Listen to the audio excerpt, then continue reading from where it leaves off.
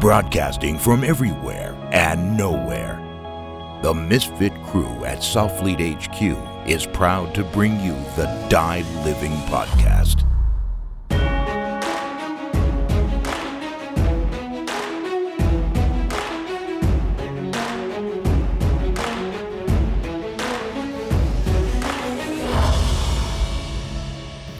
Welcome back to another episode of the Die Living Podcast, brought to you as always by Southfleet.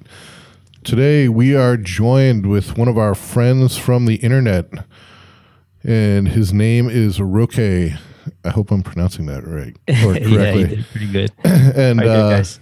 Yeah, man, thanks for coming to join us. Always a pleasure.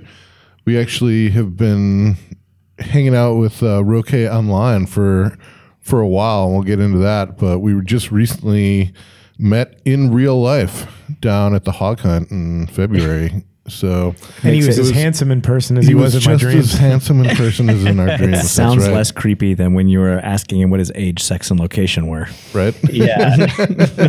Your parents don't know we're talking, do they? Now I know the back end of that question, you know? All right. But, hi, yeah. my name's Chris Hansen. Yeah. It was awesome meeting you down in Texas, man, and getting together with everyone and actually hanging out, as well as talking to you about hunting a little bit more in depth, and hoping we can chat a little bit about that today and talk about kind of how you came to be involved with Southfleet and just kind of all the cool stuff that you're doing. So for anyone that isn't familiar, hasn't seen Roque either in his own social media or through Southfleet's social media, Roque is a pretty avid hunter. He does a lot of night hunting, and he's also a pretty fantastic photographer. So I'm always pretty blown away at the quantity and quality of the stuff that you're putting out on the Thanks, gram. man.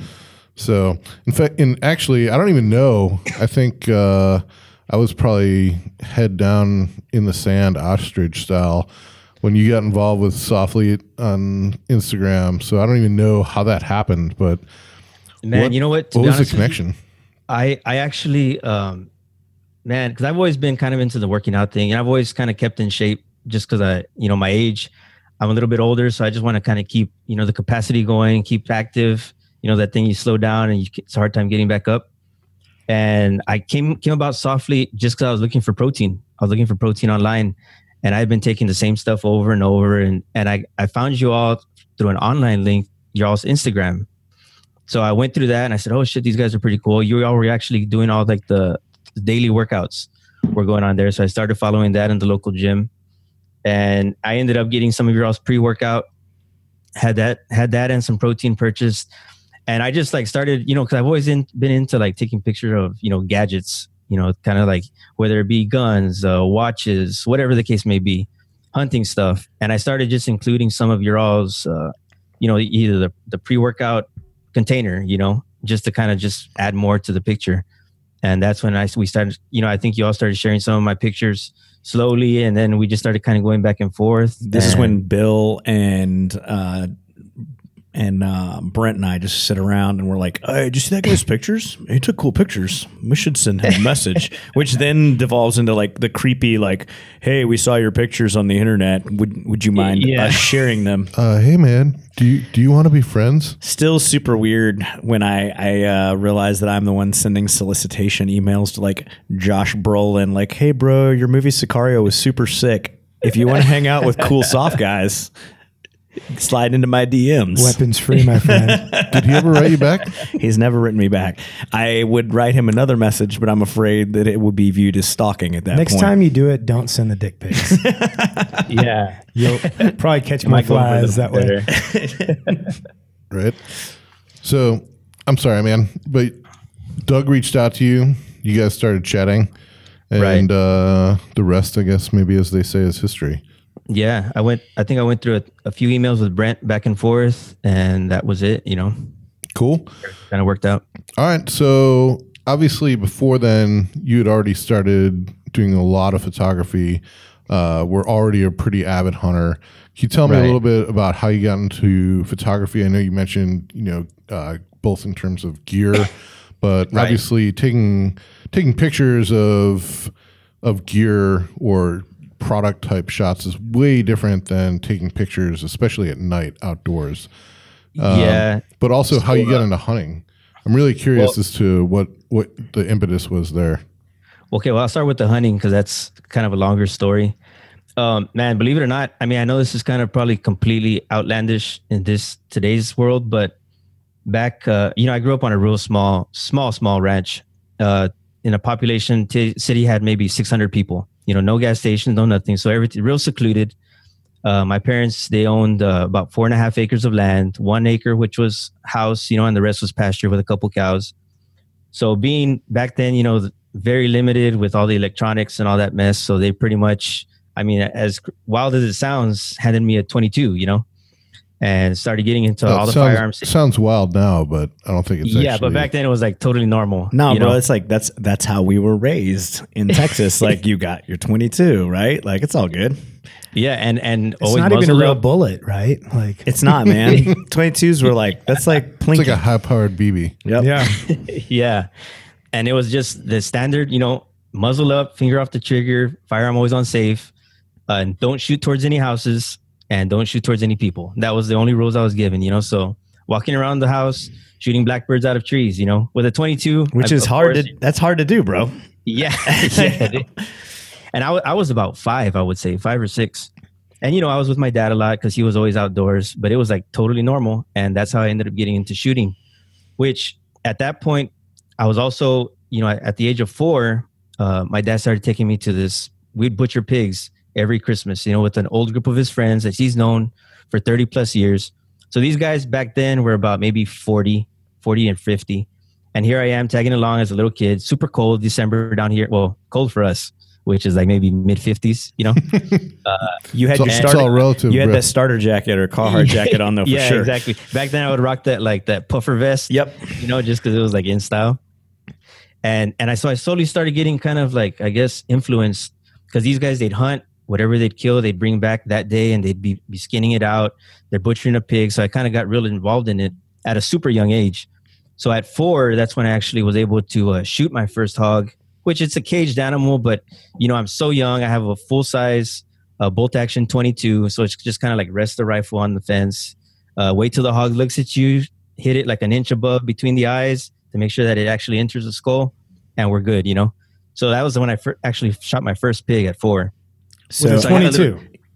What's that? With a 22, that's amazing. With a 22, yeah. I want to go back on record as well as saying that Aaron gave me a long speech about how I couldn't shoot hogs with 223s at the hog hunt 2 years ago, but Rocky's allowed to kill him with 22 long rifle.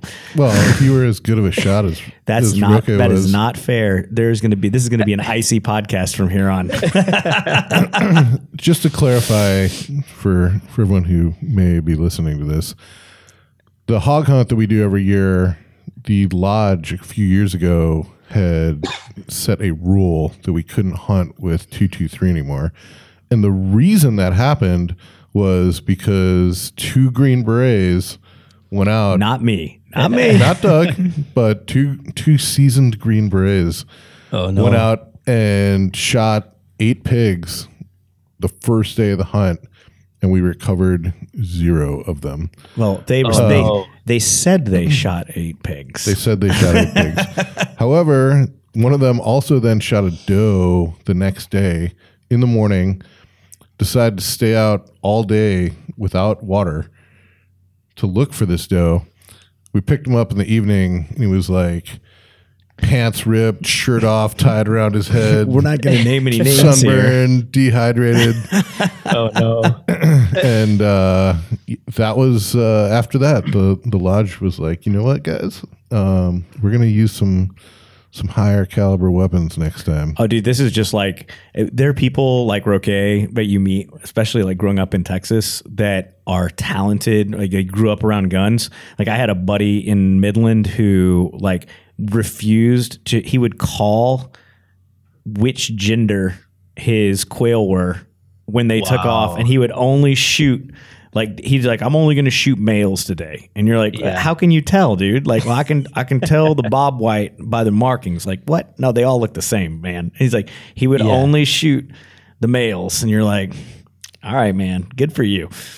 Yeah, we actually got into doing that with waterfowl hunting, because duck hunting pretty much is like the drakes are the nice, colorful ones, and the hens are the ones that are going to be real bland, you know? Yep. So literally when we got ducks coming in, with no matter where we're set up with, who I'm hunting with, it's always like, go for the drakes. So not only is it trying to ID the species, but now it's like to ID the drake. And I mean, they're coming at you at like 45 miles an hour, you know?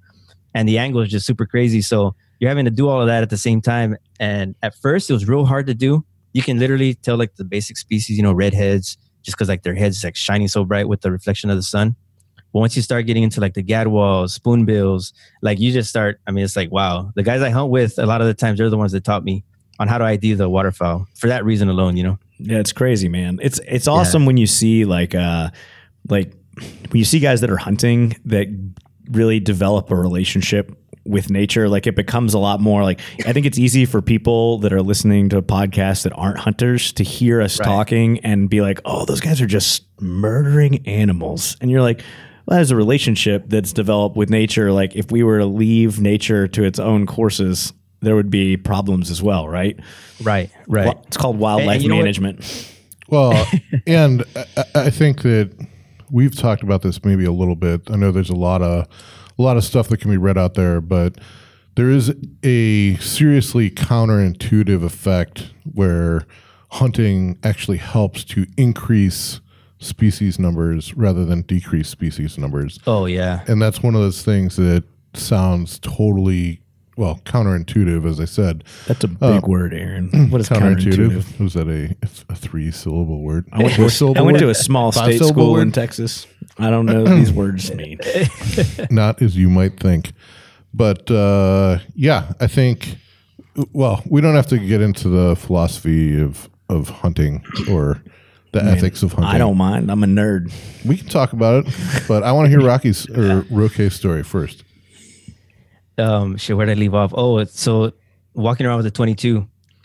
And so one thing led to another. I got a little bit older, 22, stayed around. I started, you know, bird hunting, which at the time, you know, 410s were super popular, super expensive to shoot. And they were all single shot at the time, you know? So it's like, this is your box of shells. You're not going to shoot wild. Make sure that you're aiming at everything you're shooting at. You're not just out there to blow money away pretty much. And so I started kind of getting relatively good. You know, you kind of adapt to what you're using and you become more efficient than I ever thought I would be. And that escalated to a 20 gauge. And by this time I'm about maybe 10 or 11. And being that I was from a super small town, I had to go to another school that was maybe 7 miles away, which was still a small school, 3A down here in Texas at the time.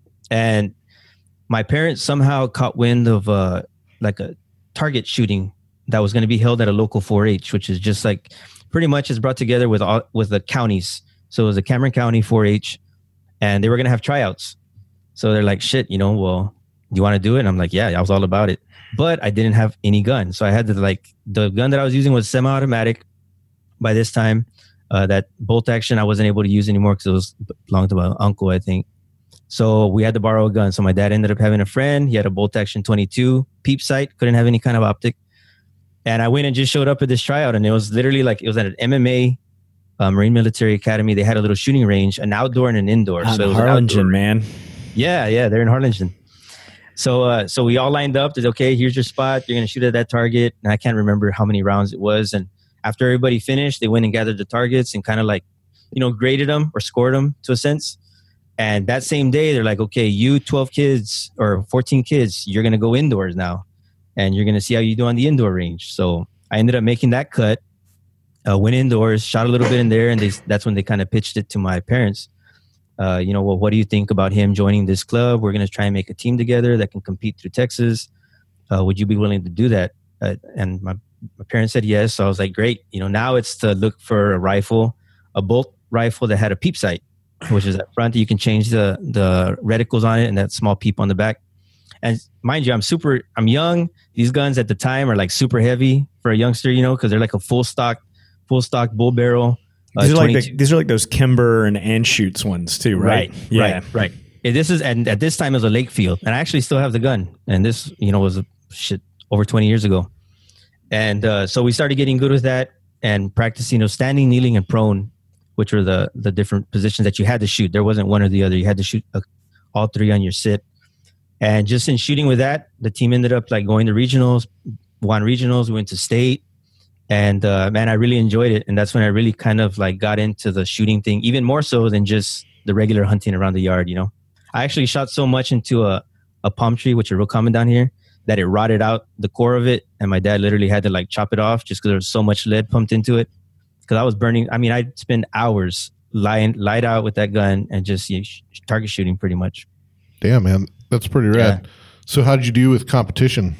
We ended up, man, I want to say, I think we got second at regionals as a team. And there was, I want to say 5 of us. Mm-hmm. And those 5, we ended up going to state. And it was at College Station, actually, is where they hosted the competition for state.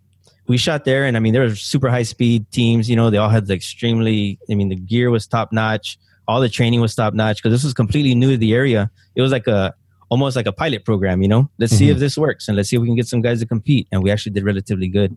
Cool. At state, I can't remember what we got, you know, just so long ago. I want to say it was maybe 5th, but I mean, man, for the first year of ever doing it, like everybody, I mean, did relatively well. And at that age, you know, you're already breaking into like the junior high. And I was involved in sports all my life. You know, it's one of those soccer, football, baseball. And over here, it's like all at the same time. So I was super busy with all of that. So I just kind of broke away from the competition side and just stayed heavily into the hunting. Cool. So going back to the family side, was most of the protein or meat that you guys put on your table, was that from hunting, or was it more of kind of a, you know, like special occasion recreational thing? You know what? A lot of it was meat from hunting. Mm-hmm. My dad hunted a lot at a young age.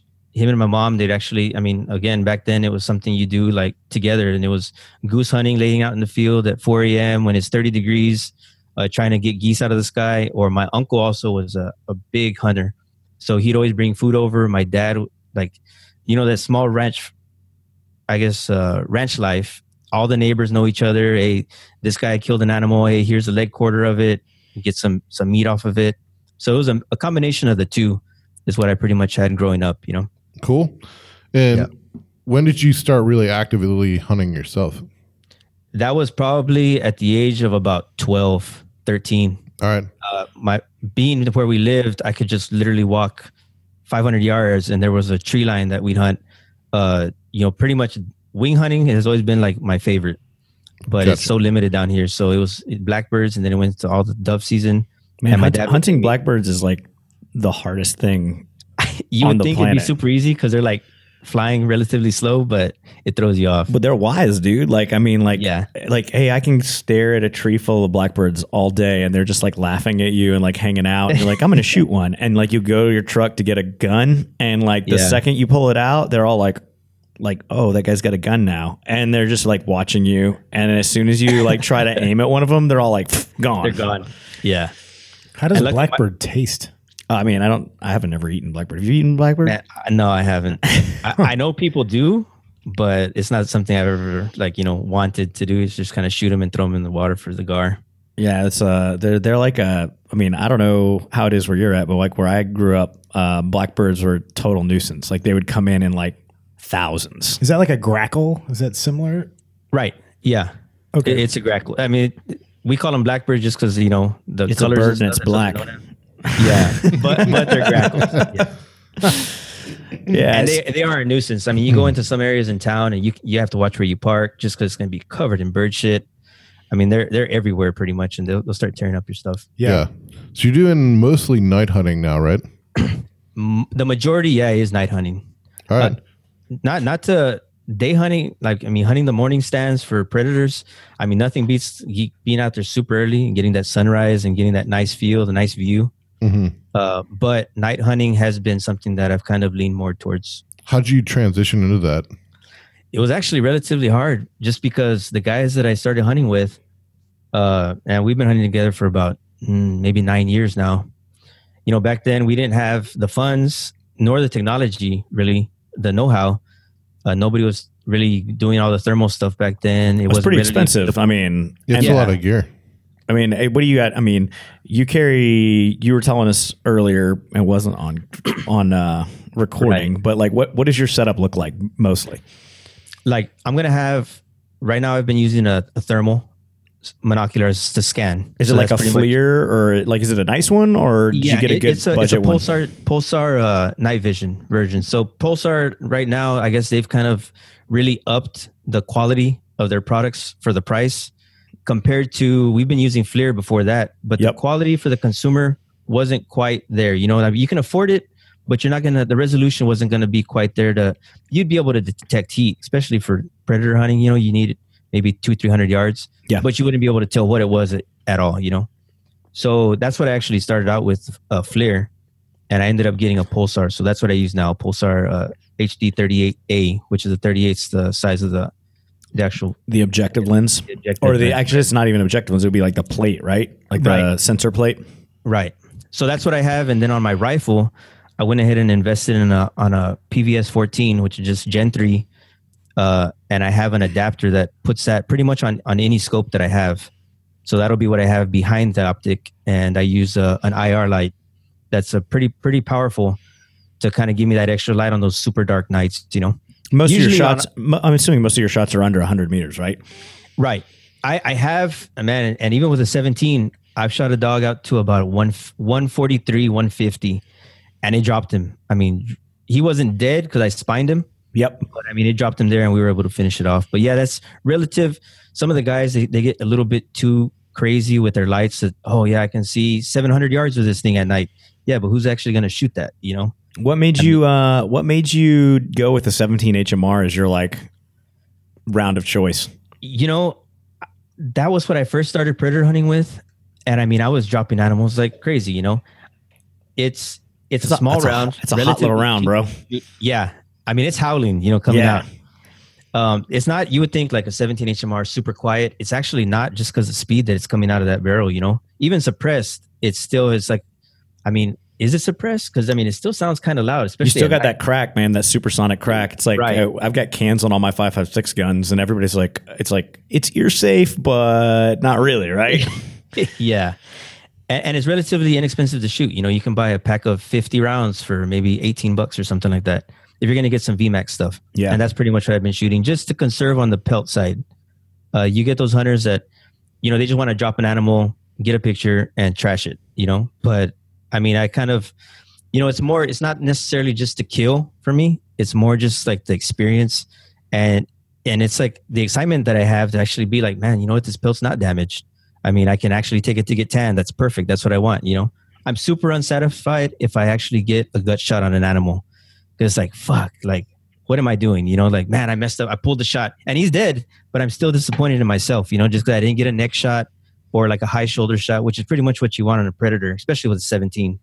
Yeah, it's interesting though to see that. I know, like we just dropped a blog post on caliber choice for rifle, and typically when you're thinking about buying a long range rifle, people aren't talking about, you know, 17 HMR or 22 Nosler as like go to, because they're thinking more like terminal effects too, even if they don't need them, right? Right.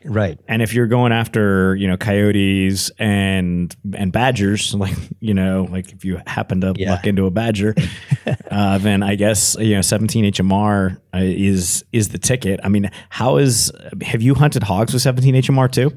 Actually, I have. And there's a picture that I have where we killed a monster with a 17 HMR. Mind you, we were about 30 yards away from it because we're stalking him. We're playing the wind.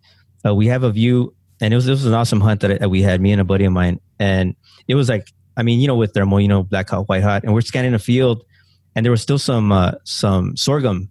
You know, the stalk was still left for the regrowth, so it was relatively high, and you couldn't necessarily see all the backs of the animals, but you saw something white just pouring through. It looked like water coming out of a flood channel, you know, and you're like, man, what is that? Is it going to be like, you know, because there's javelina, you can't shoot those at night, you know, so we need to make sure to ID properly. And once they made it out to like the disked area of the field, I mean, man, they were all hogs. It was a huge group of about 30.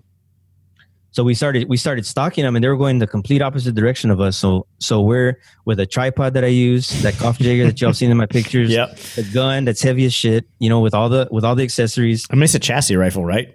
Yeah. So, I mean, we're having to stalk this thing, and we end up going maybe, I don't know, 800, 900 yards before we actually get close enough to them.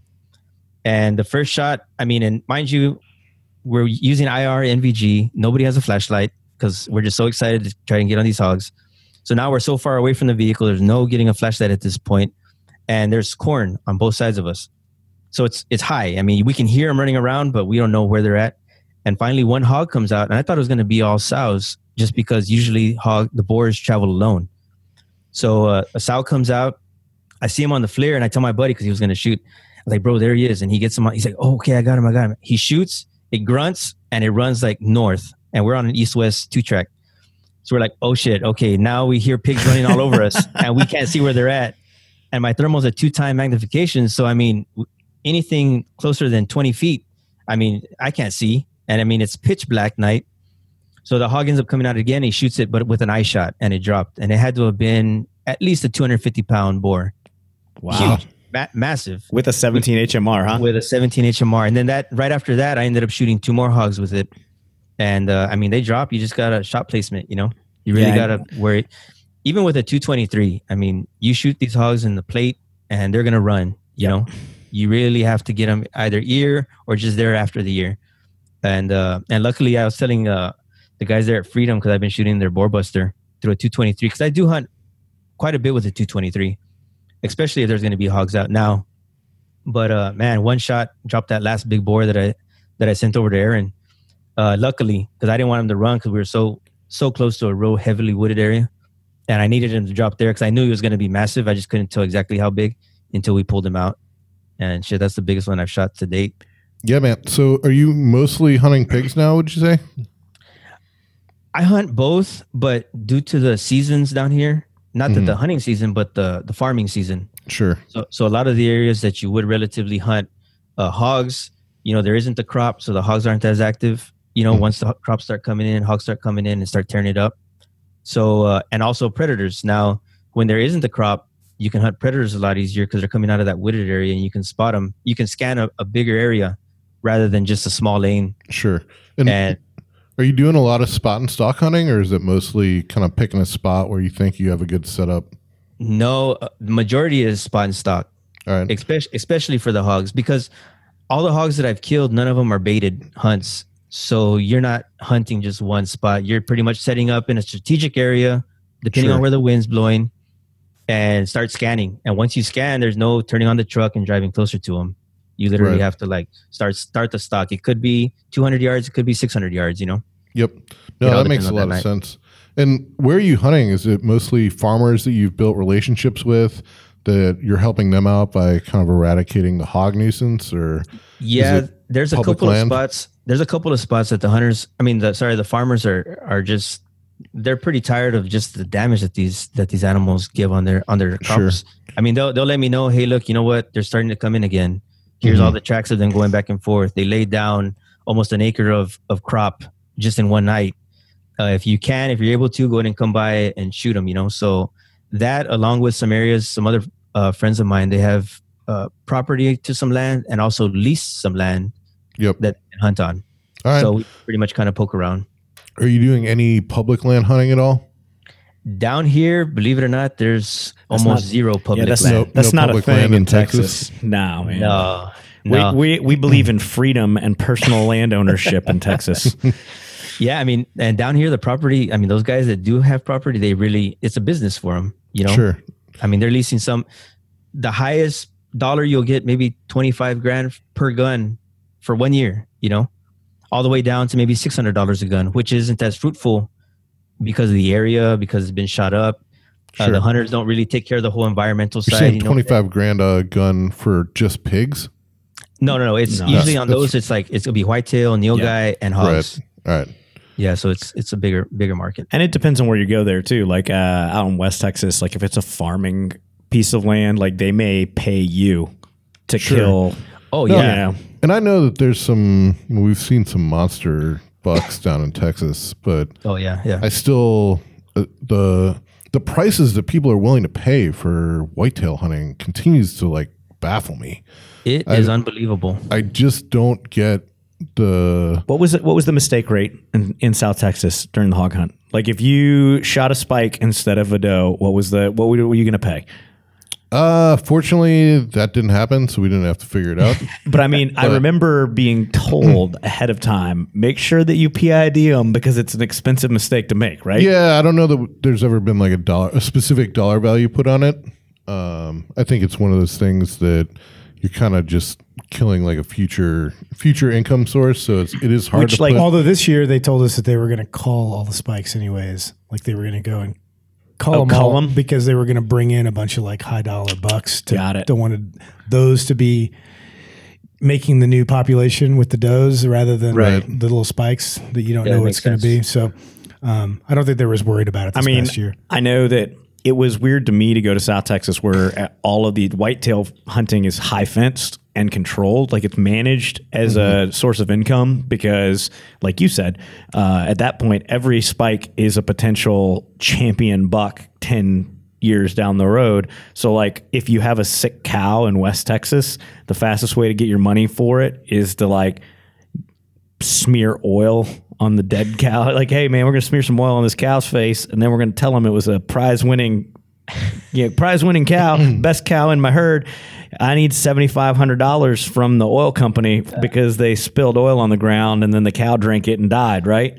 So like, all you got to do is make a mistake and shoot the wrong spike, and then it's a $5,000 fuck up, right? Well, some of the buck rates that they were, because it's all based on scoring and sizes. I mean, it's like $15,000, $20,000 to shoot some of those animals. It kind of blows my mind because even some of the top like elk hunts, are maybe 15 grand. And the idea of, I guess some people just want that whitetail trophy that no one else has. At that point in a fence location, I mean, if you say, hey man, I want to shoot Big Bessie or whatever, they're going to put you on it. They're going to put you in a stand right on that animal. So, I mean, at that point, it's not about like I stalked this animal or, I figured out where it was. That's not the story you tell your friends. Well, I understand that. And your friends know what the real fucking story is. It's like John Dill, he's like, man, I set up these, I've got this place I hunt. I set up these trail cams. I go check them every morning and there's this like huge buck that's there. Yeah. So I set up and I've got my bow and like I never got a shot at him this whole season and I tried really hard. But if next season I'm going to be gunning for him, that's the sort of thing I get it. Like, all right. You know what? It's a blurry line though, because let me ask you this. What's the difference between putting out a feeder and hunting over the feeder and hunting at the edge of a farm field where there's a food source, right? I mean, one is, hey, I'm like throwing it from a machine on the ground. But the other is I used a machine to plant it in the ground. You're creating a pattern by baiting them in. If you're creating a pattern but there's a whole series of fields, and you have to learn the animal's migratory patterns. Like they're not going to stay on that field. But a lot of these deer are pin trained animals. So they put them on. They put them on fake food sources. They put on food sources, and then they like. I'm not arguing about like the high fence kind of like, hey, we know this deer is going to show up at this specific feeder. I guess I'm thinking more about. I know a lot of people are kind of like, man, I would never hunt over a feeder. Period. Like even like what you're talking about with John Dill, like especially on the East Coast, the crop areas, you might have a farm that only has 50 acres, right? Yeah. And so you're hunting over like a 20-acre field or something like that. Which is funny on opening season day to see all of the hunters in their trucks, in the bed of their trucks, all pointing guns at each other, waiting for the deer to come out in the field. Yeah, I guess my point though is that to me that line gets really, really kind of blurry over, I'm putting up a feeder inside the woods versus, oh no, man, that's not natural. You got to wait at the edge of this cornfield or soybean field. It's like, I think to me the difference there gets to be kind of negligible. I'm with you. My point is like if you like are on land that's not managed for hunting, the high fence stuff, and you're using technological means, but you're literally trying to stalk an individual animal. Sure. And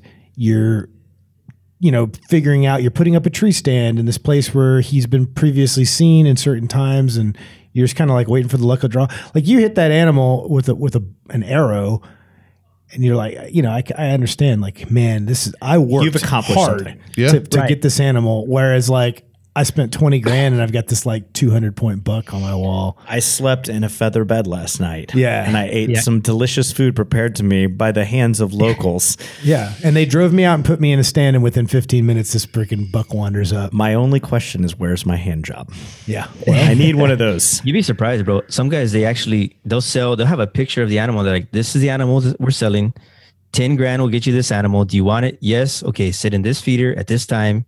He's going to come out and shoot him at 90 yards or something. Nothing crazy. It's like, we're into that. There are guys that do that for public land elk too. I Really? mean, yeah. Where it's like, hey, we send out a guy, he finds this monster bull, and we're going to have a dude like follow this bull around. We just for follow 2 the months. dog collar. We take pictures of him. Hey, pay me a fee. I can't sell you this specific animal, right? But I can sell you a guide fee. I can sell you a guy that knows where he is, and take you out to him, etc. So it's definitely, it happens everywhere, and I don't think that it's a sliding scale, I guess is my point. There's definitely two ends of the continuum. I also think that there isn't necessarily even that line of kind of like, hey, you earned it. Like, where does that start? Does it have to be like something that's super intense? Like, where is the line of, I went out there and hunted an animal? Even with archery, guys move from compound bows to like recurve, or not even a recurve. Oh no, I understand that the goalposts move for every person depending on like how far down the rabbit hole they've gone. Sure. I definitely knew a guy. There was one of the instructors at Sears School that was like, I do these wilderness like survival vacations essentially, where he'll get dropped off in the Canadian wilderness for like a month with nothing but a knife. He's like, yeah, I bring a bow. He's also a guy that wears loincloths in public. Yes. But he's like, I bring a bow, but I make all my own arrows like out there, and like I'm stalking these animals, and and to him is like, that's like the purest hunting, right? It's like old school stuff. But he's like, famous for telling you that most human beings have never made their own turd. Like, you eat processed foods. Most people don't make their own turds. Well, but so I get that to him, like even shooting an animal with a rifle is like, well, cheating. That's not sporting. It's cheating, baby. But I guess my line is like, if you didn't have to develop any skill beyond working a job and accumulating money to exchange that for like a gun and a shot, like, then I'm not really like, I'm also with you. I get confused. See, like when I was growing up, and guys would get elk hunts in Colorado and stuff, right? Like, man, how many years in a row, like guys were buying property in Colorado so they could be Colorado natives, so they could get an elk hunt every year because they wanted an elk, because they would like win a lottery spot and they'd go out there as much as they could during that time and wouldn't get an elk. Right? Like elk hunting's hard, man. But I mean, then especially with the bow. We have Brent go out, and those guys like killed 3 with bows. Everybody got an elk. Not everyone got an elk. That is not true. Oh, really? No. I think there were 5 guys in that hunting party, and they killed 3 cows, maybe 2 cows and a small bull. Yeah. Yeah. So, but it's definitely. Well, but that's also strenuous, right? Like that's like an interactive hunt. You're not sitting in a stand. You're like stalking those animals on foot across open land where I see this thing at 2 clicks away, and I'm like, it's right there. And then you range it and you're like, damn it. All right, now I'm going to walk towards it. And you're like, oh, now it's walking too. This is way less fun than I thought it was going to be. And even if you had a guide, like you have to have prowess with a bow.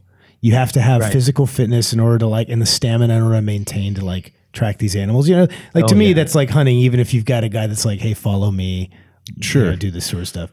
Well, I don't know. That's just where my goalposts are as a pretty non-hunter. Like, I don't really spend a lot of time out in the woods. And 2 years ago, I ended up shooting my first buck with a bow. Before that, I had just shot rifle. So I had shot with a bow as far as practice, but never actually hunted with it. And I will say that after shooting a whitetail with a bow, I probably will not ever go back to a rifle. But even though it wasn't my first buck, I mean, man, the adrenaline rush was just out of this world, Was that your first bow hunt too?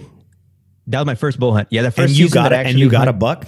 and I got a buck, bro. It was and it scored a 139 and a portion, just under 140 class. He's a good hunter. No wonder you got a rush. You basically hit the jackpot on like your first trip out. It's like the Cody Alford hog hunt. It's like, hey, does everybody shoot 20 hogs their first day? Yeah. And ever since that day, I mean, it's changed my thought process. Not that I thought any less of bow hunters, but I actually noticed the difficulty in doing so, I mean, the repetition. I mean, you can shoot a target. Like I tell my friends, I actually just texted a buddy here recently because he was wanting to tighten up his groups on a bow that he just bought. And I was like, bro, you know what? You can tighten up the group any more than you'd like, but it's not going to be any help if you can't control your breathing. You can't actually get the shot off on an animal. I mean, this is a full-size animal that some buddies of mine have shot at, and they miss entirely. But you should put them behind a target, and I mean, they'll group the arrows maybe an inch, almost touching, Sure. Well, I think the other thing with bow hunting is that depending on the situation, especially if you're not hunting from a stand, you have to be able to draw the bow before you can even fire an arrow, right? So and then drawing it, and then actually maintaining your composure while you're waiting for the right shot. Keep the drawback. Your shoulder, your body starts getting fatigued because you're having to hold this up, and you just really can't fuck it up. You got to let it go without jumping it. Even getting to that point, drawing the bow without spooking the animal, right? That's like a lot of physical movement versus, having a gun that's already kind of in position and just kind of rotating it into the right place. But I do think that there has been, I don't know, I don't want to say like a movement because it's not like people have organized anything, but there has been a trend maybe recently that, bow hunting is way more majestic than rifle hunting. And I think it really just depends on the situation. If you're hunting plains and you could still be having a very physically strenuous hunt, covering a lot of distance, really working to close in on an animal, and a rifle might be the best tool for the job. Exactly. Versus, hey, if you're hunting the plains with a bow, I mean, how are you going to get within on horseback, 50 yards, side slung? If you're, I don't understand what's so difficult. Riding bareback. Native Americans did it. Yeah. And I mean, it is possible. You still see some guys, they're putting their stories about how they get super close to pronghorn or whatever, which is crazy, right? Yeah, and I mean, they're still able to get like an 80-yard shot accurately to drop an animal, And I mean, it's possible, yes, but is it super practical, or is somebody really going to train year round to do something like that? To be able to have that opportunity to actually get that close to one of those animals, I don't know of anybody that would do it. Just hunting whitetail alone, their senses are so high. Yeah. Like you said.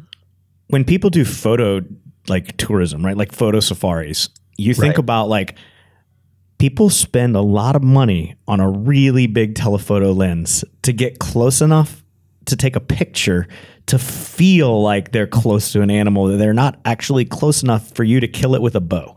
Right. Yeah. Like there's a herd of antelope in the wild. It feels like I'm running with them. Oh no, my friend, you're still like 2 times farther away than you'd have to be to make a kill shot with a bow. No, to get a good kill shot, you got to be pretty close. And I think that there are a lot of people that end up taking unethical bow shots on animals because, hey, this is my one chance. I've been waiting for this to happen.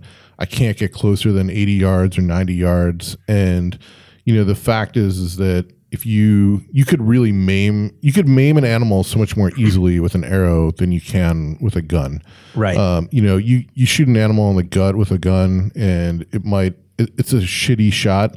It's probably going to die pretty quickly.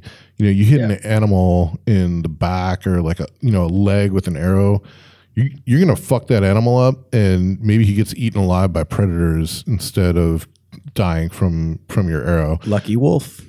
Oh yeah, well, I'm sure that happens a lot. It's the circle of life. I think it's a hunter's responsibility to be doing his best or her best job to make a clean, ethical kill. And that's not to say that people don't fuck things up sometimes. Everyone has a bad shot or, equipment failure or whatnot. But I do think that this trend towards archery hunting is, being so much more righteous than rifle hunting has probably led to people really pushing the limits there. I think part of archery hunting is knowing, hey, you know what, this is pushing past my boundaries, or this isn't going to be a good shot. The guys that the guys that make the 80-yard shots look easy are the dudes that have been doing it for 20 years. Yeah, of course. You know, the Cameron Haynes type guys. In fact, I heard him on a podcast, and he was talking about shooting, I think it was a grizzly maybe, or maybe a moose. And so it was probably, you know, Joe Rogan podcast, but the host of the podcast was like, yeah, you know, what was that? It was like 102-yard shot. You know, he was like, man, I wish you hadn't said that, because I don't want people. Yeah, like I'm not happy about the fact that I took that shot. I knew I could make it, but I don't want that information out there as in like, oh yeah, you should just be like slinging arrows at animals from 100 yards away. That's the range of a bow. Yeah. But also, did he know, right? Like when we get fast and loose, like the more experience you get, the more you push your boundaries. So like he took a 102-yard shot that he thought he could make, and things worked out well for him as an expert, right? Yeah, but he's also a guy who's routinely you know, on social media being like, hey, 160-yard bow range. Like I practice out to 160 yards, and I can still drill like sub MOA, you know, with a bow at 160 yards, because when I'm in Alaska and I have that 100-yard shot, I want to have the option to take it and know that I can still make a good shot. But Jerry Miculek's not shooting people with a 38 caliber revolver upside down at 120 yards either, right? Like I hear you. I can pull that shot. And you can make the argument that was an unethical shot for him to take. Right. But my point is basically just that I still think that rifle hunting is totally acceptable, and it's just an issue of what's the right tool for the job. What's the situation? I totally agree with that. The 458 hammer is the right tool all the time. Yeah, you know what? I'm not 100% sure after this last trip. But I'm pretty sold on the Shorty 300 Blackout being the right tool all the time. Yeah. Oh man, don't even get me started with that. I'm still waiting. Sterling has one coming this way, hopefully pretty soon. Oh man, are you getting one of those? Yeah. Oh, look at you. You're like the third guy from the hog hunt that right afterwards was like, well, time to build a 300 Blackout.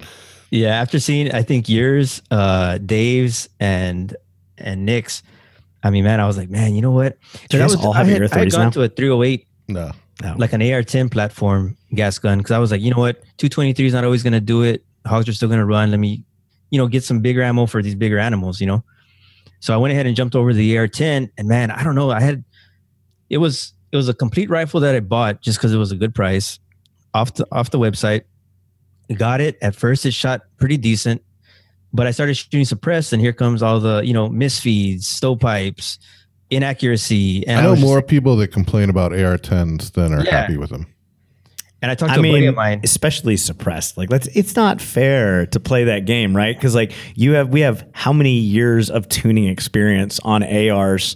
Like on a 5.56 platform, you know what you have to do, and on a 7.62 gun, it's like, well, I mean, you could have just bought a Knights. You know, or like, I mean, no, man, nobody's going to spend $6,000 on a 7.62 platform just to get one that works with a can. Right. All right. I mean, how many shots are you taking? I mean, with a bunch of hogs, how many follow-up shots are you going to run?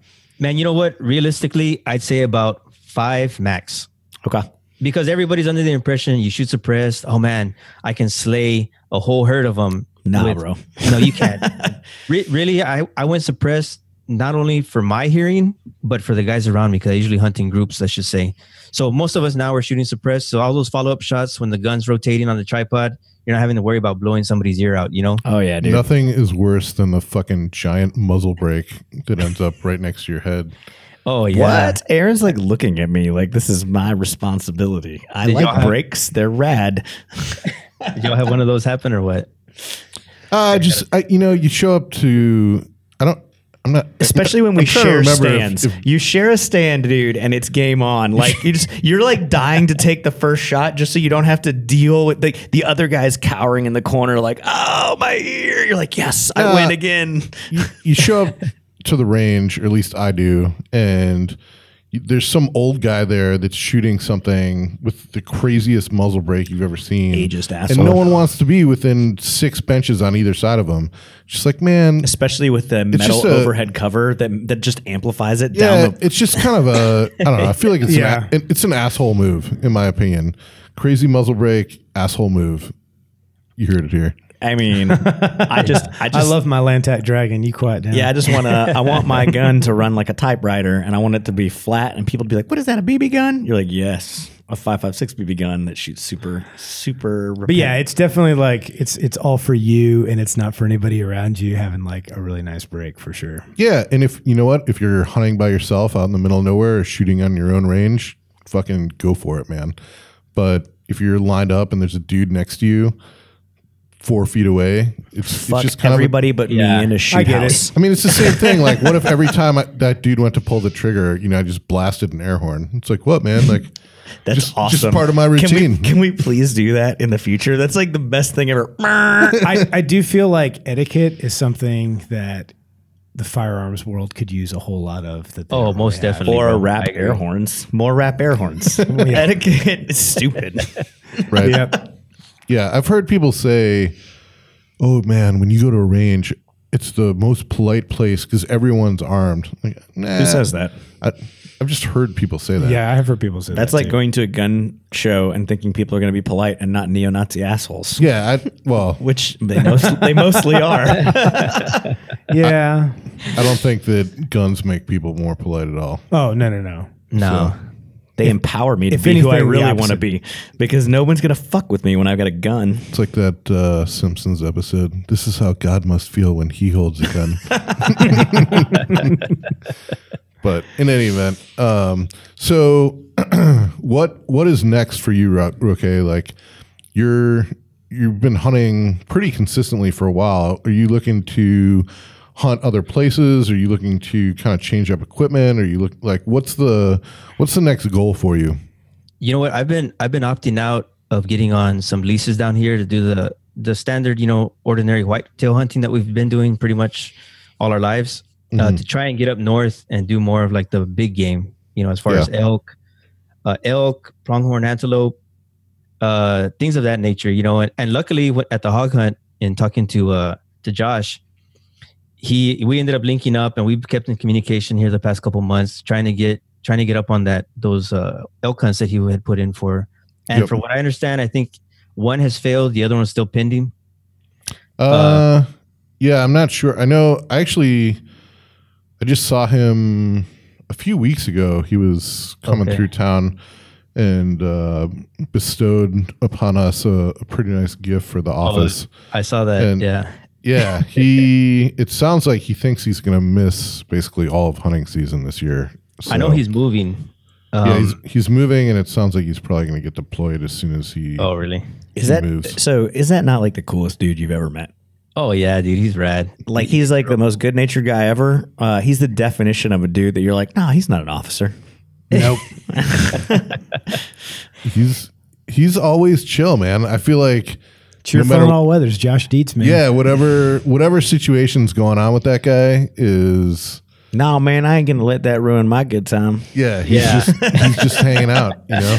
He's also one of the best storytellers I've met. Like that guy tells the funniest fucking stories. We got to get him on the podcast. Absolutely. I'm still appalled at the quality of liquor consumed at the hog hunt I went to year before last, where I'm like Josh refuses to consume regular alcohol. It has to come in an oddly shaped circus bottle. Like, oh, this one looks like a motorcycle, or what? And like the guides were like, "We brought you your special bottle. It's an AK-47," and you're like, why would anyone drink vodka from an AK-47 bottle? It's going to be terrible. And he's like, yeah, man, I had the worst hangover from that AK-47 vodka. You're like, shocking. Said no one ever. Right. I think he got on that 300 blackout game too. Oh yeah. He's one of the guys that right after the hunt was like, starting my 300 blackout build. He sent me some pictures, man. He did his all fancied up with a black and red color theme. And, yeah. Well, he had that like Zev knockoff 9mm that Glock. pistol. Yeah. That was sick. Gucci'd out. Did you handle the stippling on that one? No, he's the one that figured like. He is the guy who met the guy, right? Yeah, so that was funny. Can we give a shout out to that dude, because that work is like the sickest work of all time. Yeah, his name is Ben Butler, and I legitimately have never seen stippling that good, man. I'm going to have to look up the name of his company. If you guys look at my Instagram, that grip on my PCC, the one with the gold Soflete spade. Oh, yeah. Oh, dude, it's amazing. And man, he just cranks that stuff out.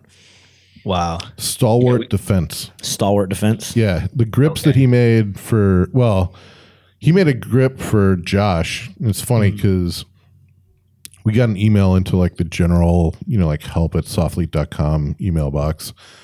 And it was someone asking for a high res, like vector art version of our logo, which is something that we don't just kind of like hand out to people. And I emailed him back and asked him who, just out of curiosity, who's getting this done, because there aren't that many people that are looking to get Soflete logos on their guns.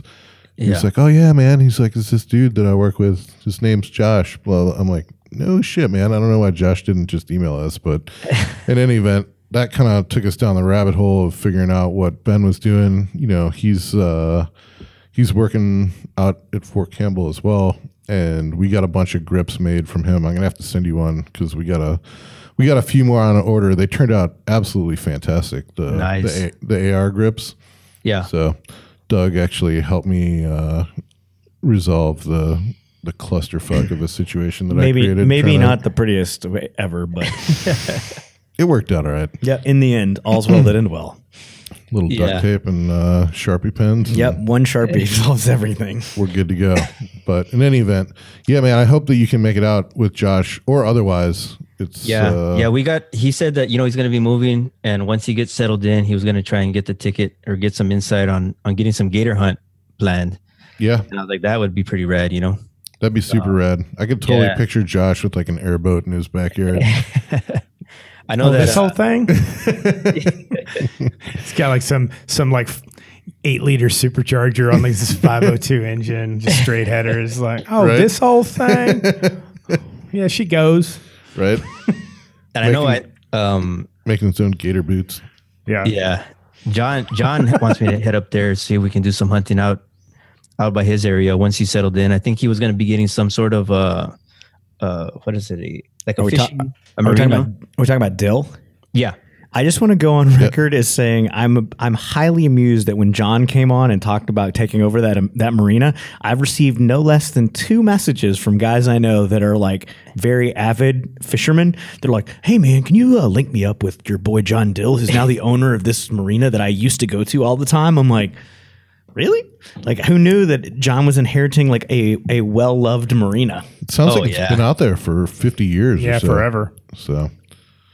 Yeah, man. Well, you'll have to let us know when you make it out this way. Yeah, actually, believe it or not, I'm going to be heading up there at the beginning of June. All right. I'll be up there for 4 days just to kind of hang out before I take off for some training. So Cody said he was going to let you all know so he doesn't steal me for himself. All right. Well, shoot me a message, man, so that we can clear off the calendar. It'll be super rad to get together. Yeah, most definitely. If Cody tries to steal you for himself, he will like duct tape you up and put you in the trunk of his car, and then we'll promptly forget what he was going to use you for. So we'll make sure that doesn't happen. Overheated. What did I get him for? Right. Can't remember he's there even. There's no trunk on that Jalopy Ranger he drives. Oh yeah, just roll out the back. Big man in a little car. Mm-hmm. Well. Hey, man, thanks very much for joining us today. We really appreciate it. Oh, yeah, no problem, man. I appreciate it. Had a good time. Yeah, hopefully we get to see you in a few weeks. That'd be super rad. Yeah, I'll be up there. Cool. Well, coming at you live from Soflete HQ, thanks for joining us for another episode of the Die Living Podcast. We will catch you next week.